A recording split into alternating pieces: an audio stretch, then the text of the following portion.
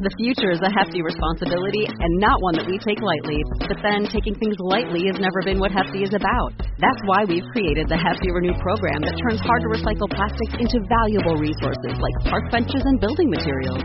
To participate, simply fill up an orange Hefty Renew bag with accepted items, tie it up, and drop it in with your regular recycling.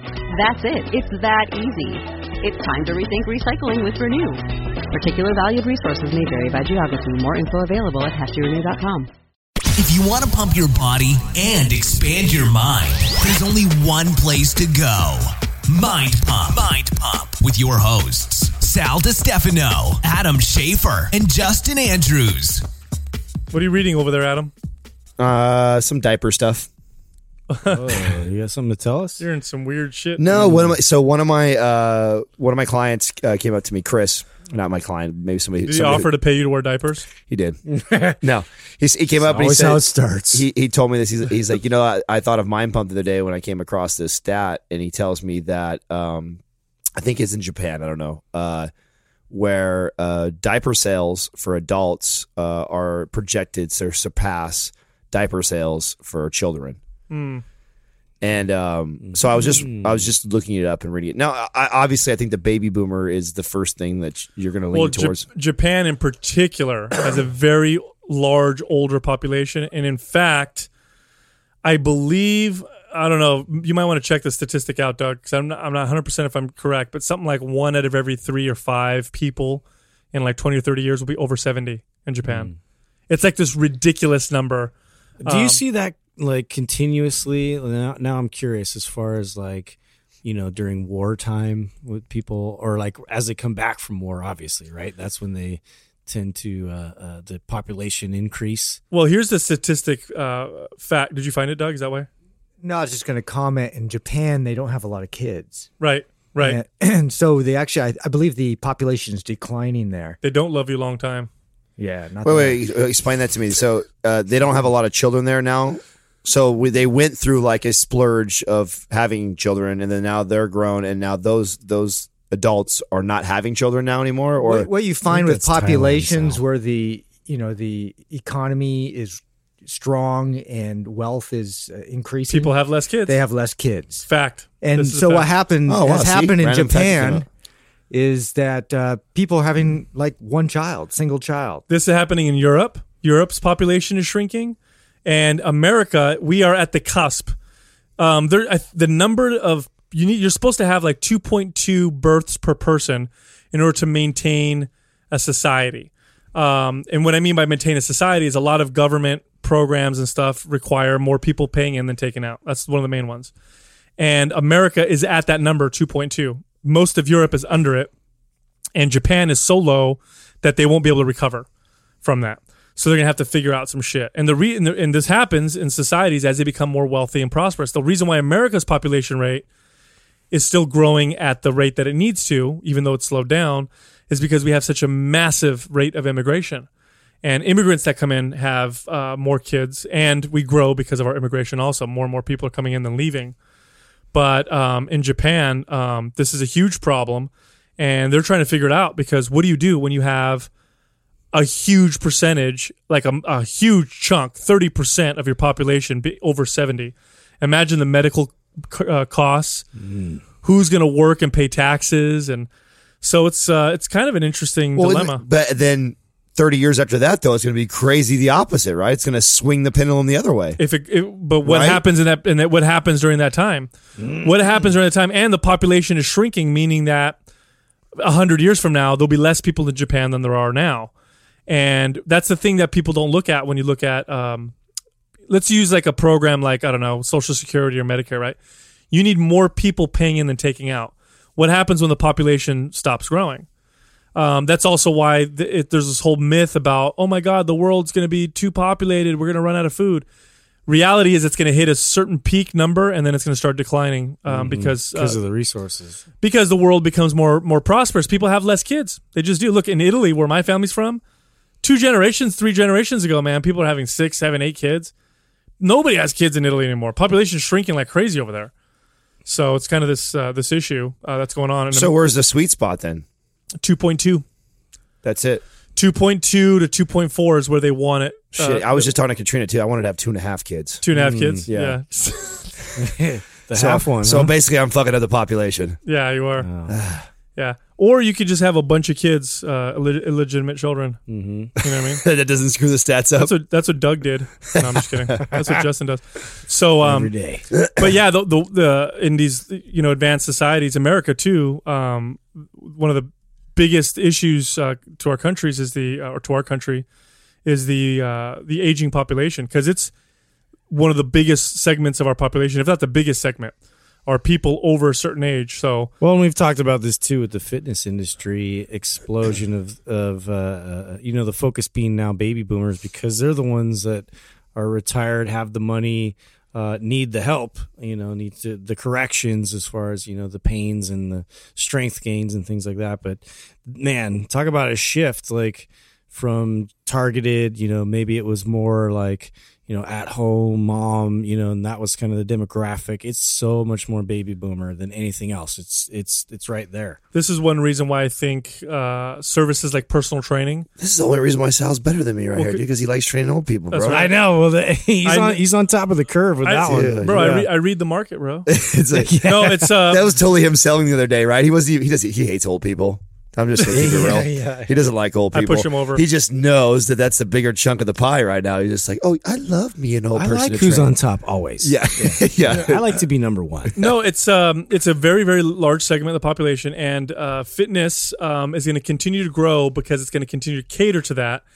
And so you're going to see more and more of these small studios. You're going to see more and more personal training.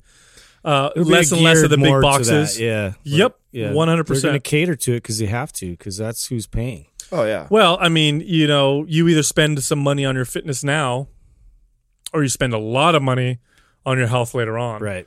We know that. Yeah. Well, let's be honest. I mean, although we'd like to think that we're going to see a huge transition over into our field, it's really not. I mean, that's not. We've already proven as Americans that's not our MO. Our MO is to wait till it's broken before we fix it. We're not in the business of preventative. I don't know. I think people are Catch learning. up with pills. Well, I think people are starting to learn a little bit and starting to see that that's, that they need to, do that kind of stuff. I mean, personal training is has been for now the last, 10 years, fastest growing segments of fitness.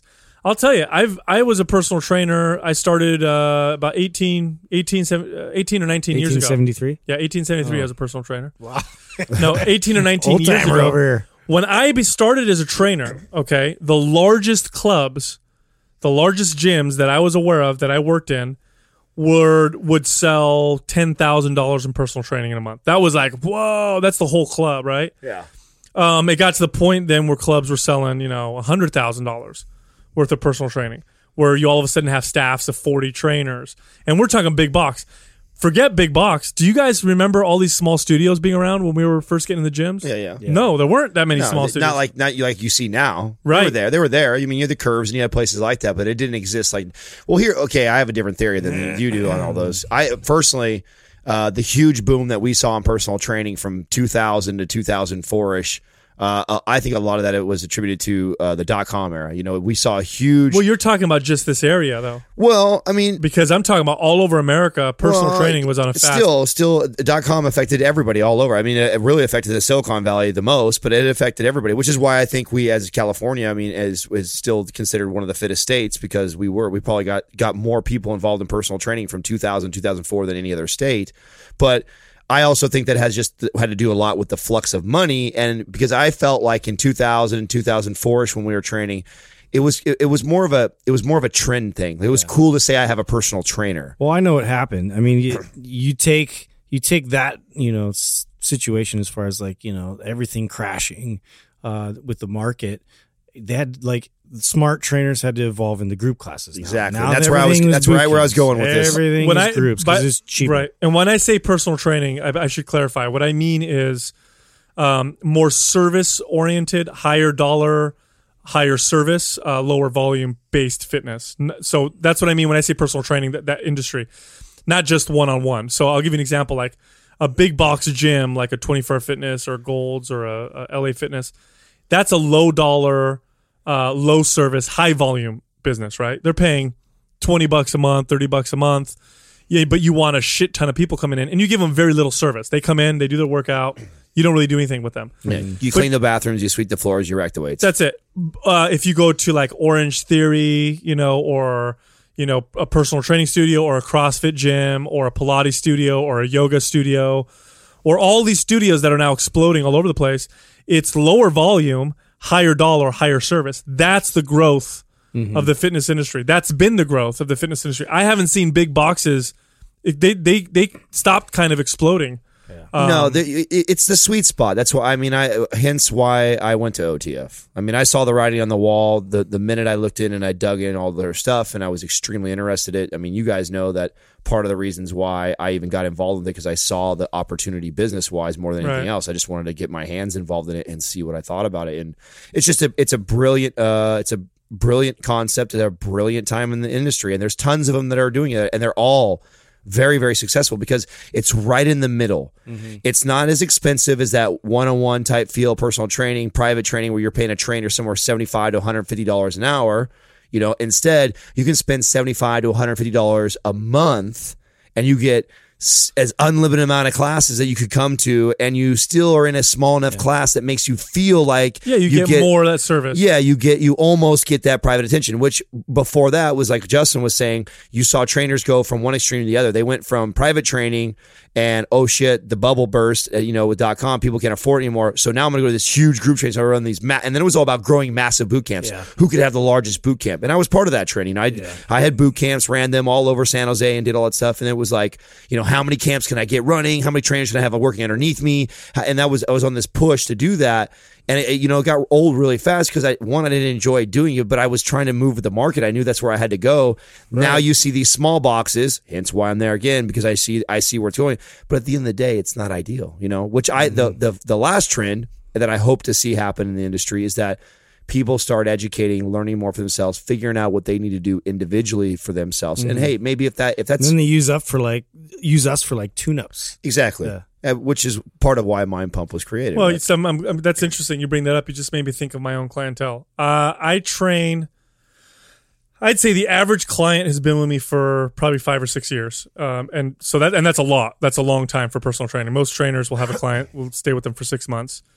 I've had clients with me for 10, 12, 14 years, and a large percentage of my clients only train with me once a week now, because I've trained them for so long that have worked them down to a maintenance type style training. I have quite a few clients actually that I train less than once a week. I have clients that train once every other week, and I have some clients that I train once a month. I have a lady that drives down 3 hours down to meet with me once a month. I have the same, yeah. Do you? And that may be what you're talking about, where they train with you initially, get what they need, correct imbalances, learn some exercise, become educated, and then meet with you on a much lower frequency just to keep them accountable and to modify their workouts or whatever. Well, that's very similar to the concept that I built when I did my virtual coaching, which the idea behind that is for me to take somebody who, whatever it is they're doing, help inform them, guide them through our books and through our programs, and to show them how they should do it and to help them find their way. And it's virtually completely. I don't even go there to train them. The only thing that you miss out with that is I'm not there physically to put you into position or to see what's going on. So there's a lot more communication going back, via text message and email and going back and forth like that.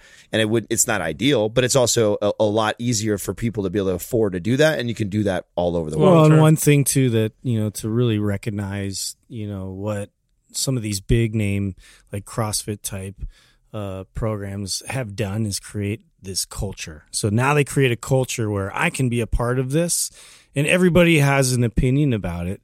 As far as as they're going through it.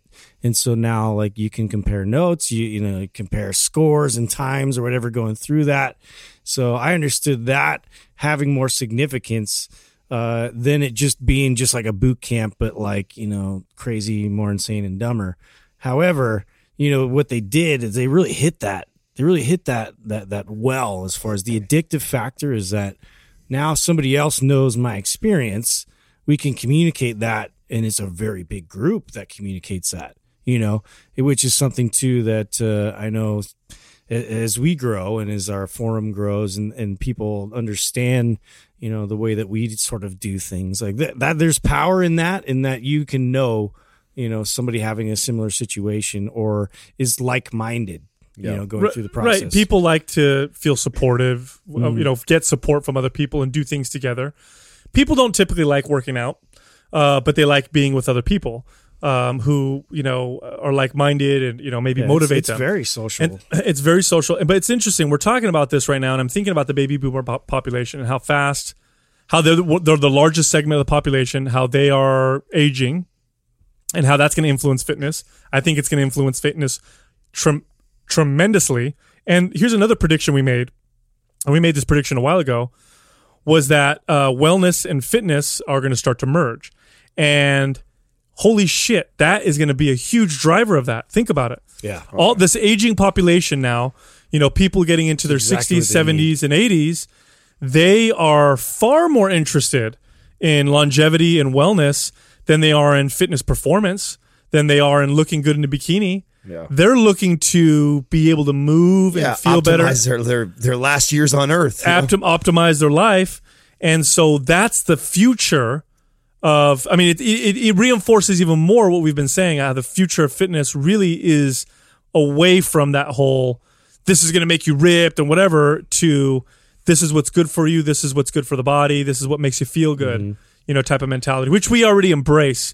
But I see it going in that direction anyway. Now that I'm thinking about it, holy shit, it's so true. It's going to go hand in hand. Oh, it will. It will. 100% it will. You know that you're still going to have the other extreme though. That'll never go away. We're visual creatures. No matter what, at the end of the day, still the other half of the population that is under 50 years old still wants to look good, still wants to look sexy, still wants to feel sexy. But it's interesting if you think about it, like as you see movies change and like the heroes change and like, that as far as the media shift, you wonder about like youth and what they're going to respond to more as far as like being fit and active and what that means. It might be interesting. It might have a total shift from what it is now. No, I think you're right. I think you'll see the pendulum swing one way really hard, which we've already seen.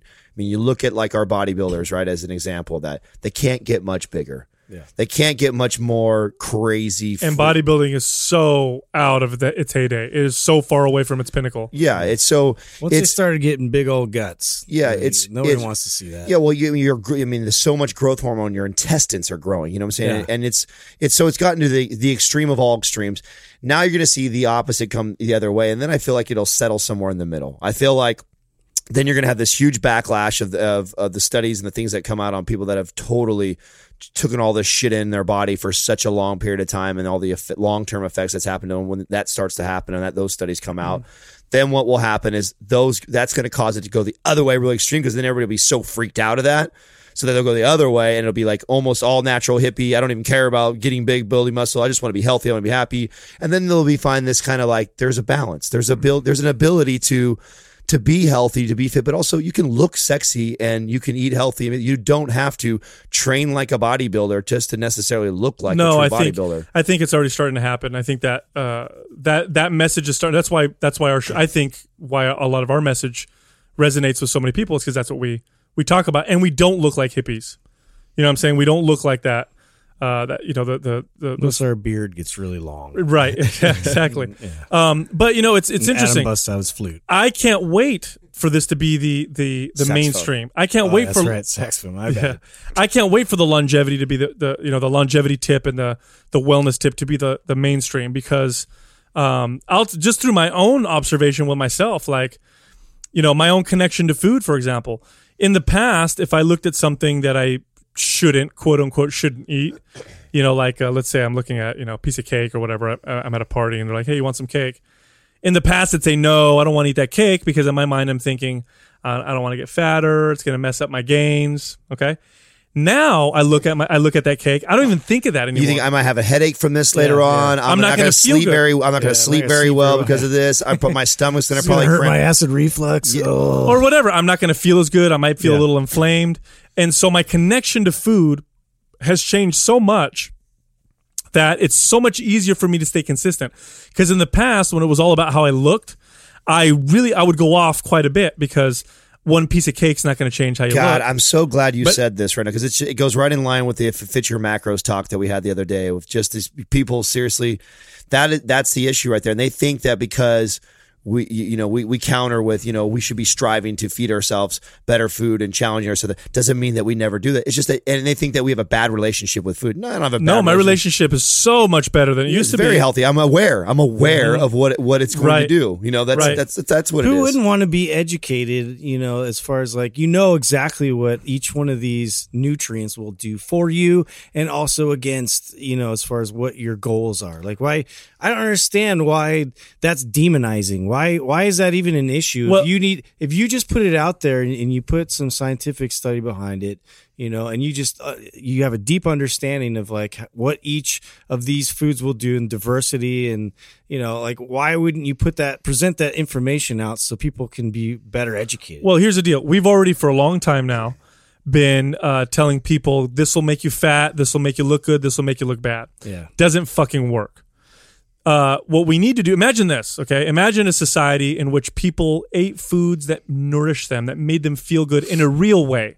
Not in a Band-Aid way, like I'm depressed, I need to eat this real quick, but like this is good for me and it feels good for my body. Imagine a society where people loved and cherished health versus the cosmetic. Imagine what that society would look like. They would look the way that they're trying to look now, but they can't achieve it. They would look sexy. They'd look lean. They'd look hot. Ain't that the truth? Do you see what I'm saying? Yeah. It's complete. The way that we're approaching things is ass backwards. If you approach things from that, if your relationship to food comes from a nourishing, what's good for my body, and I love myself, and I love my body, and I love my health, the choices that you will make will reflect that, and it's so much better and so much easier than this is going to make me fat, and this is going to make me muscular, and this is what I need to eat to look good. Because that shit doesn't work. We see that with kids. Yeah. We see that with kids. This is why you don't tell your kids, don't eat that, it'll make you fat, or eat this. It doesn't work. It gives them issues. You want to give them a valid gauge of, what is quality and what isn't as high a quality. It's a spectrum of quality. Yeah. Right. And so there has to be a standard for that. You have to be able to understand that, and you've brought up the point, like, what does your food eat? Right. And then what are the toxicities? What are all these things that, like, you do have to look through all that. I know it's a pain in the ass, but you have to consider them. Of course, you have to consider chemicals. And it's really about just do this. Just educate yourself on the stuff. Don't make any decisions, but just learn and become aware. Like Adam says, become aware of, the food that your food eats or the way that your food grows. Be aware of how you feel after you eat something. Not just, is it going to make me fat or not, but literally how you feel, my emotions. Start to connect the dots. People don't connect the dots very often. I remember, I can't tell you how many times, where I'll have a client or a family member or friend who, will be kind of in a bad mood, kind of down. And they don't connect the dots that the day before, 2 days before, they ate, a bunch of sugar, or they ate something that wasn't good for them. And they don't connect their mood to that. And does it affect your mood? You better fucking believe it. Yeah. But they're not making that connection. The only connection they're making in their mind is, did I gain weight on the scale or not? Mm-hmm. You see what I'm saying? No, 100%. Very interesting. Perfect example. Somebody asked me this on my Facebook the other day, because after a video that Sal and I had done, they said, "Oh, okay. Well, I would like to see exactly how you guys eat. What diet do you follow with this?" And I said, "Well, actually, since you asked that right now, I think Sal is following a ketogenic diet right now. I'm actually doing like a modified version. I wouldn't call it ketogenic. I would just call it a low carbohydrate, high fat, and moderate protein diet. And Justin probably eats intuitively right now. So and really the way we eat isn't like, I'm not pulling carbs out of my diet because I think they're bad and demonize them. It's because I'm trying to pay attention to how my body feels when I introduce certain foods in there. What do I feel like when I have high fat in does it give me energy? Am I sluggish? Am I more aware? How's my cognitive function? Like, how's my performance? How's my performance in my workouts? Do I sleep better? And so then when someone asks me, "Oh, so you might or ask Sal, like, oh, so you all pro ketogenic? You're a ketogenic guy?" No, absolutely not. He's doing something right now to pay attention to how his body reacts and feels to that. And that's how we're always rotating and changing foods in our diet. If you watched how all of us, we don't have something that's always the same. I am always, because I'm still diversity learning. always wins. Not just, even with all the science and all the knowledge and all the studies that all of us in this room have read, we're still learning how to apply that knowledge to our own bodies, because each one of us are individuals in here. which is why I don't like going full ketogenic. And I'm someone who's like, you know what I've found works really well, Sal, is I kind of follow this really low carb. I stay away from all these grains, rices, pastas, things like that. And what I'm introducing is when I feel like I need something like that, I introduce berries, fruits. So I get a lot of strawberries, raspberries, Asian pears. These are things that mangoes. These are things that I start to, and I do a big old fruit bowl, and I feel amazing when I do that. That's just it. It's you got to be aware and make that connection. I'll give you another example. There's a trainer that I'm working with. She's a phenomenal trainer, fantastic trainer, very fit, eats very healthy, been eating healthy for a long time. But she's been having shoulder pain and inflammation now for a year and a half. So this is, at the supraspinatus. She also has pain at the bicep tendon, because I did an assessment for her. And this pain she's had for a year and a half. She's done correctional exercise. She knows what she's doing. She went to the doctor, went on pain medicine. They advised to give her cortisone shot. She didn't want to do it. Couldn't figure out how to make this pain go away. It was kind of this always there and doing everything right, everything right that you're supposed to do. Didn't go away. So me and her are talking, and she's been doing the correctional exercise piece now for, 3 or 4 weeks. And I said, I think it's time now we start to look at diet. And she's like, well, I eat healthy. She's lean. She's like, I eat very healthy. I eat like this. I eat, these foods, and my body fat is this low, so I eat very healthy. I said, well, let's look at your foods and start removing things that could be inflammatory. For some people, certain things are inflammatory. This is all we did, is we eliminated sugar completely out of her diet, and I eliminated grains. Because for a lot of people, that's not for everybody. So if you're listening right now, I'm not saying this works for everybody, but for some people, those two things, especially sugar, can be inflammatory. We eliminated them. No joke. I'm not making this up. This is 100% correct. If you call me on it, I'll tag her and you guys can ask her yourselves. She eliminated sugar and grains within 3 days. This shoulder pain that had been nagging her for a year and a half was about 85% gone. She was so blown away by it that she completely denied it. She said to me, it can't be that. There's no way. It must be the correctional exercise. So I said to her, okay. I said, reintroduce some sugar and see how you feel. Let's start reintroducing those things and see if that's what did it. Sure enough, she'll eat some sugar, boom, shoulder pain comes off. She'll avoid the sugar for 3-4 days, pain is gone. She did this 4 or 5 times because she didn't believe that could possibly be what's causing her pain. She couldn't fucking believe it. Of course, now she's a believer, but that's just the Hallelujah. Thing. Even someone that is very fit, somebody that understands the general information when it comes to health and fitness, was unaware of how her body truly reacted to the things that she was doing and eating. And you better believe, in the past she was lean, so in the past she would allow herself to have sugar and stuff like that. She would have chocolate because she's like, I'm lean, it's not affecting me. But now that she feels the pain, she has a different association with that food. And it's not that she's not eating the sugar because it's bad and I can't eat it and she's demonizing it. It's not worth it to her. You know what I'm saying? Yeah. Now she looks at it and she goes, you know what? I do want that chocolate, but it's just not fucking worth the pain. Yeah. So I'm just not going to have it. And so when you change your relationship to food and to the things you do and you become aware, it becomes easy. It becomes fucking easy. This is one of the reasons why I don't, I've been doing this for a long time now. I don't track my food. I have in the past. And, people make fun of me like, Sal, track your food. Tell us what you eat. One of the reasons why I don't do that anymore is because I went through this journey probably about 6 years ago. It was a huge learning curve for me. And I'm at the point now where I know how I feel after I eat certain things, and I know how to change my diet according to how I feel. If I'm feeling a certain way, I introduce more veggies. If I'm feeling this way, then I'll introduce more cholesterol-containing foods or more of these kind of fats. Sometimes I notice a little extra inflammation if I'm having too many, red meats, not enough fish in your diet. Then I'm going to have a couple days where I just eat fish. Sometimes I'll have a day where I'm vegan, where all I eat is vegetables and with like olive oil and stuff like that. So I have a different relationship to food now, and as a result, the side effect of that is I maintain a leaner body fat percentage and I look better. Isn't that wasn't the goal, though? Interesting, like how you put that, though, because that's how supplement companies sell you on each one of those things. And people don't realize that when they eat food, like they're doing that same exact thing. They're trying to get more energy. They're trying to, lower their inflammation in their body. And like this can just happen by manipulating what, your macronutrients that you're consuming.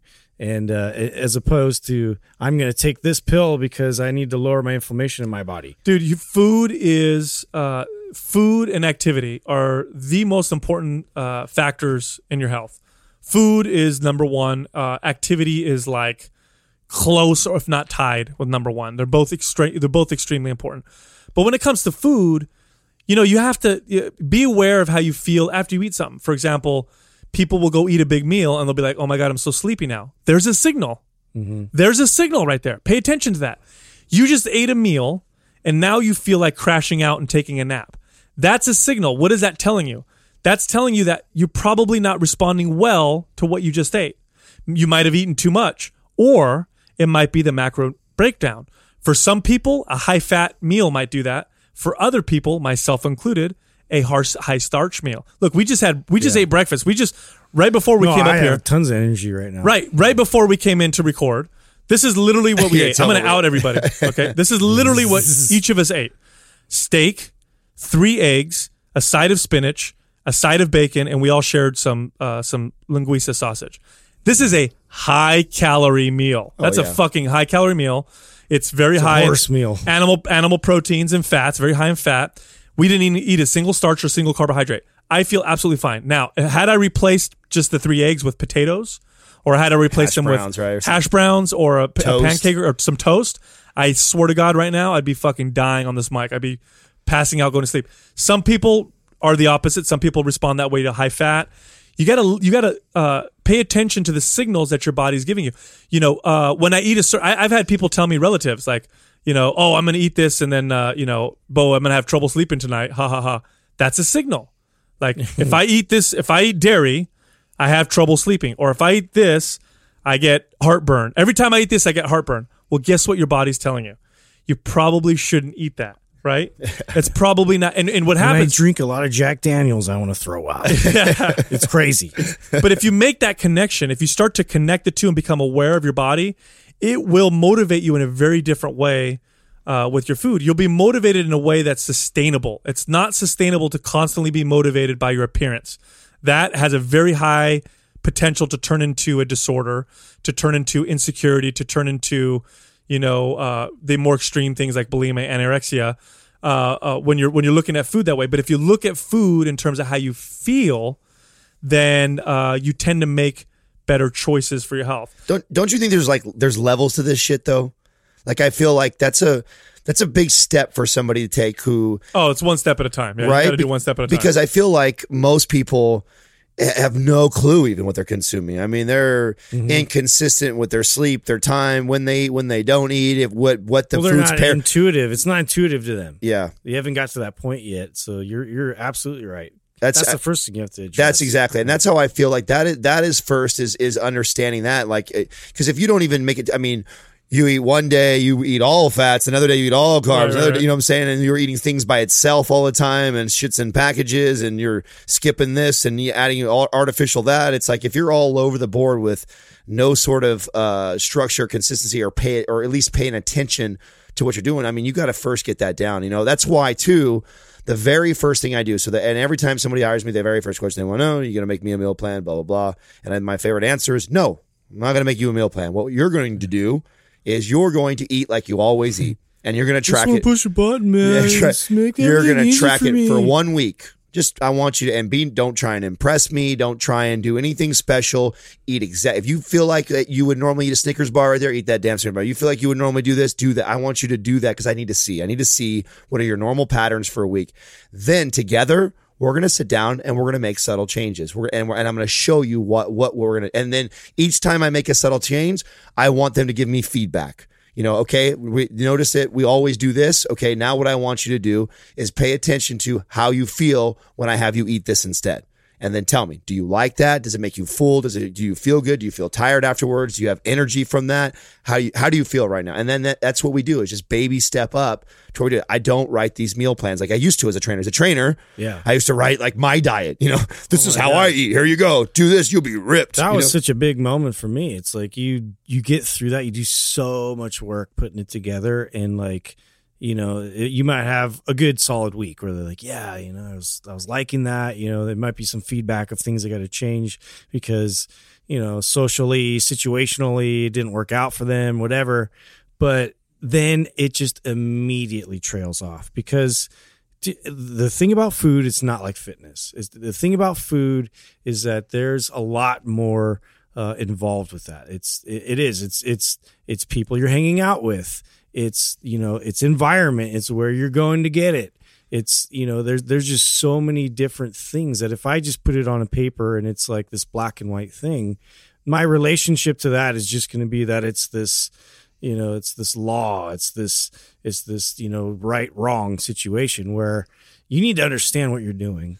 And the only way for you to understand what you're doing is to know how to navigate through everything and know how to walk through a grocery store, pick out, something that is going to benefit you, stay to the section where you're going to get the most bang for your buck nutrient wise.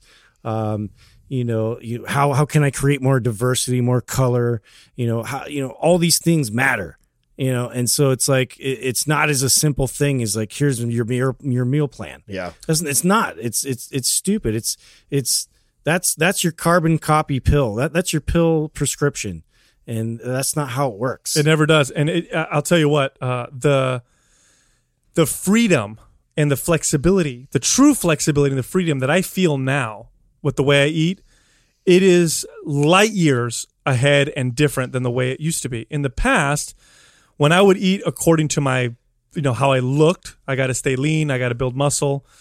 I didn't have as much freedom to go off and do different things. Like now, because I eat based on how I feel and what nourishes my body, I feel so free to go to the grocery store and say, you know what? I feel like I need to eat mostly vegetables today, so I'm going to go in the vegetable section. Right, and you're not going to freak out because you're not going to have protein for the day. I'm not. Your muscles going to fall off my body, exactly. Which is how I used to feel. I'm not freaking out. I'm like, I'm going to try this vegetable. I'm going to try this vegetable. I've never had this before. I need to have a mushroom dish. I haven't had mushrooms in a long time. Yeah. And wow, look at bok choy. I haven't had bok choy in a long time. Or maybe I said, you know what? I've eaten lamb and beef the past 2 days. I want to have fish. Mm-hmm. I had salmon before. Let's try some sea bass. Right. Let's try something a little different. I need a fatty fish. I need to have some of those omega-3s. Mm-hmm. Or you know what? I'm going to eat a little leaner. Maybe I'll have some plain old chicken. Right. But the freedom that I have now when I go to eat food is so amazing. My relationship to food is so much better. I would have never considered myself to have an eating disorder before, but that's sure as fuck what I had. Now I wasn't your typical eating disorder. I wasn't bulimic or anorexic, but it was like, the same meals 5-6 times a day, every day. I have to get, straight out of that. You felt like this, like panic. Yeah. 250 grams of protein, 300 grams of protein a day, 300 grams of carbohydrates a day, 50 grams of fat or 80 grams of fat every day. And I had to follow this regimen. And okay, my best sources of carbs are rice and sweet potato and vegetables, broccoli and this. And it was, it is literally like having an eating disorder, and you don't have that freedom to go in and explore with what real healthy food is all about. And I'll tell you what, I enjoy tasting it. Like, it's like people ask me, like, don't you miss eating a burger? And I say, well, I'll have one every great once in a while. But let me tell you something. For me, you know what tastes really fucking good? When I have like a new, I had a dish the other day that was two avocados, olive oil, and sardines. Oh, I had that the other day with Adam. He's eating that in my house the other day. I'm like, oh, bro, dude. I had that the other day, and it was really good. But literally, you don't even know. He comes walking into my pad, bro. He so good. Pulls out his can of sardines. He takes 2 avocados, scoops out 2 avocados, goes and gets his olive oil, douses it with olive oil, then comes over and throws his sardines over and a little bit of salt. It's fish, his pink salt. It's fish and avocado, or like the other day. The other day I had a vegetable curry made with coconut milk, and I ate that, and it was so good, and it was what I needed. I thought to myself, like, I need some fats, but I want some vegetables, and I had that. Like I'm very satisfied on all levels when it comes to my nutrition, and I don't track anything because I'm listening to my body. When I stop listening to my body is when I need to start tracking things, and when I notice, like, oh fuck, I'm getting very fatter, similar again to intensity of training. I mean, absolutely. As you go, the next day, and you got to assess those feelings, like that energy level, that feeling, where you feel strong that day. That's a real feeling, and you got to listen to it. And even for longevity, even when we talk about longevity, that can even get misconstrued and turned into something else. Here's what it's all about. You don't exercise, or at least you shouldn't. You shouldn't exercise and eat right to live longer. You do it to live better. That's what it's really all about. It's about living better right now. And the side effect of that, the real side effect of that is you're going to look fucking awesome. You're going to look better if you try to live better now than if you're trying to just look better. When people see you walking down the street, you're going to be more impressive. When you look at yourself in the mirror, you know how you're gonna look depressing it is to I'm going to run on the treadmill for an hour so I can have that donut. yeah, or That's a fucking horrible mentality. yeah, or I need to get lean, I need to get ripped, so I'm going to eat a certain way specifically just to get ripped. When versus I'm going to eat this way because it's nourishing and I feel good. And oh wow, look at me, I'm ripped on accident. And I'm sick and tired of IFYM type people trying to put us in a box and label us as clean eaters because we try and eat good. Oh, because they think we're the bodybuilder, Yes. eat rice, chicken, and broccoli. And that drives me crazy. Stop trying to put everybody in a box. We're trying to take everybody out of all these bullshit boxes and teach people how to look at this completely differently. It is okay Knock to down want your walls and let's hug. Yeah, quit falling into that. Quit falling into that bullshit that it's bad to demonize foods, and then you have this bad relationship. Quit falling in that propaganda. That's fucking propaganda that they're using to pitch whatever diet, pitch whatever supplement, pitch whatever pill they're trying to push on you. Start looking at food differently. Preach. It's okay to want to try and eat your best and trying to eat best for you. That's okay. There's nothing wrong with that. That is not a bad relationship with food. And damn it, when every once in a while you're at a wedding and you have a wedding cake, don't jump off a cliff over it. Fucking just accept that it wasn't your ideal food that you could eat. You know what? You're being an asshole anyway. You know what I mean? Like, how dare you do that to your mom? Well, she wants you to do that. Well, cake. look at this. Cigarette use has dropped considerably since the public has become more informed on cigarettes, right? Are we having a bad relationship with cigarettes? No. We know more people know it's bad for them, so more people choose to not smoke. I'm not saying you can't go eat a Pop-Tart or go eat a donut. If you want that, you can go ahead and eat it. But be aware of how it makes you feel. And I promise you, when you start to make that connection, you're just not going to want to. You're not going to want to have it. Not because you can't. There's a difference. There's a big difference between me looking at a donut and say, I can't do that. I don't want to get fat. That's a bad relationship with the donut. Well, the good relationship is, I don't want that donut. I just don't like the way it makes me feel. I just don't want it. Here's another bad relationship with food. I fucking love donuts. I love cake. I have to make this work. That's right. That is the same. Oh, I don't want to give this up because you have this craving and addiction for that. Yeah, exactly. Try being a clean eater for 2 to 3 weeks and flush all that bullshit out and tell me what fucking fruit and real whole food sort of tastes like. You'll notice you don't crave that stuff. And then when you reintroduce it, what happens, right? It's so funny because just thinking about that, like that mentality, it totally reminds you of that junkie.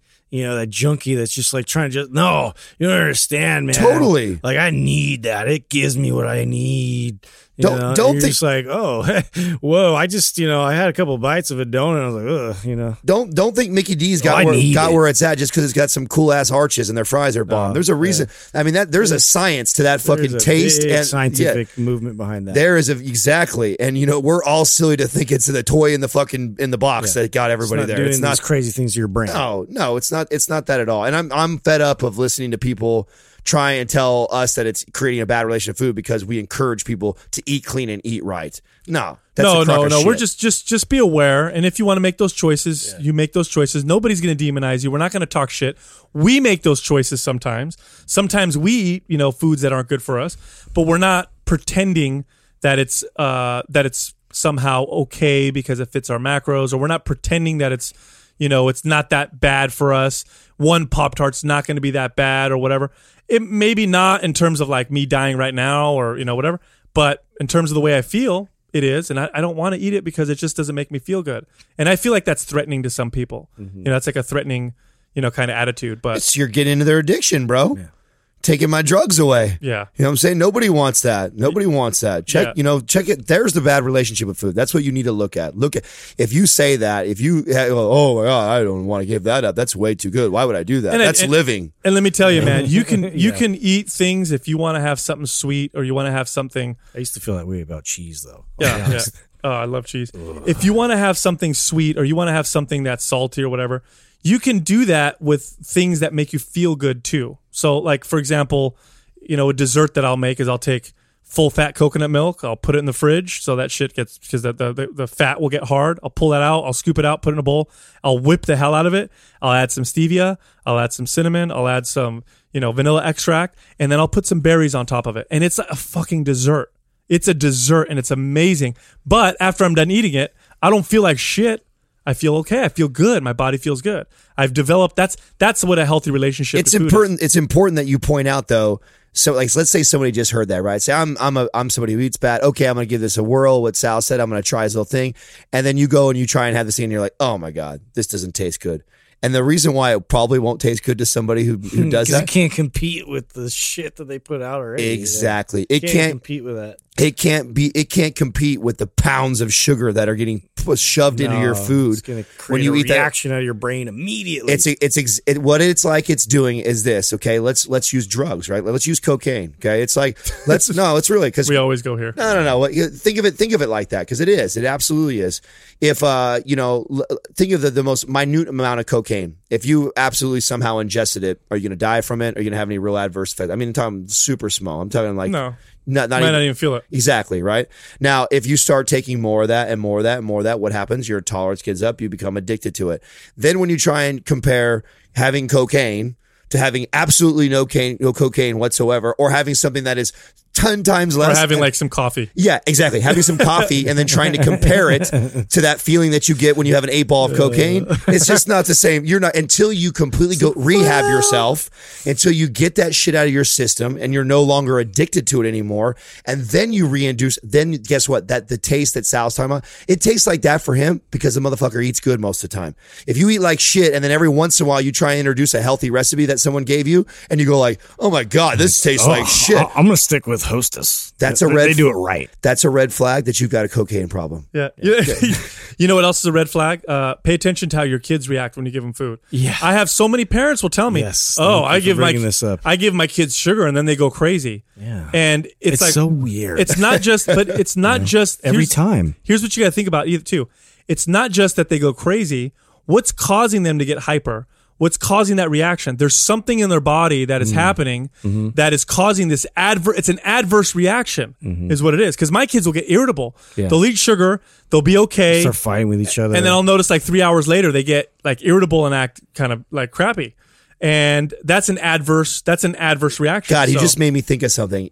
That's so true. And we've already screwed ourselves up for so long that if we were adults that actually, if you were a kid who never ever, let's say you never had sugar, and then now you're 30 years old and you decide to have candy, out of nowhere, you would probably get that. You'd turn into like Elf. You would probably get this, we wouldn't get that anymore because all the years that it's already been pushed through our body already and poisoned. And now we introduce it. It's like, because we don't have it a lot, we might notice a little bit of a spike or a little bit of difference. But imagine if like what the child feels like right now. Well, and then to be fair too, though, like children, their sense of taste and all that is like so heightened in comparison to adults. You actually lose a bit of that. So. Well, why is that? Because it's all new stuff that's being introduced, right? I mean, as children like that, and they're growing, and their palates are being created. All that stuff is happening right now. Right. So much is happening, and all of a sudden we go, "Here you go. Yeah. Here's some candy. Here's a super concentrated. Whoa! Here's an 8-ball of cocaine. Don't worry, you'll be able to handle it later." I know. Don't give your kids Coke. Oh, whoa. Thanks for listening to Mind Pump. Please leave us a 5-star rating and review on iTunes. Sounded like a G.I. Joe thing. Hey, kids. And you can find us on Instagram at Mind Pump Radio. You can find Justin at Mind Pump Justin. You can find Adam at Mind Pump Adam. And you can find me at Mind Pump Sal. Thank you for listening to Mind Pump. For more information about this show and to get valuable free resources from Sal, Adam, and Justin, visit us at www.mindpumpradio.com. Until next time, this is Mind Pump.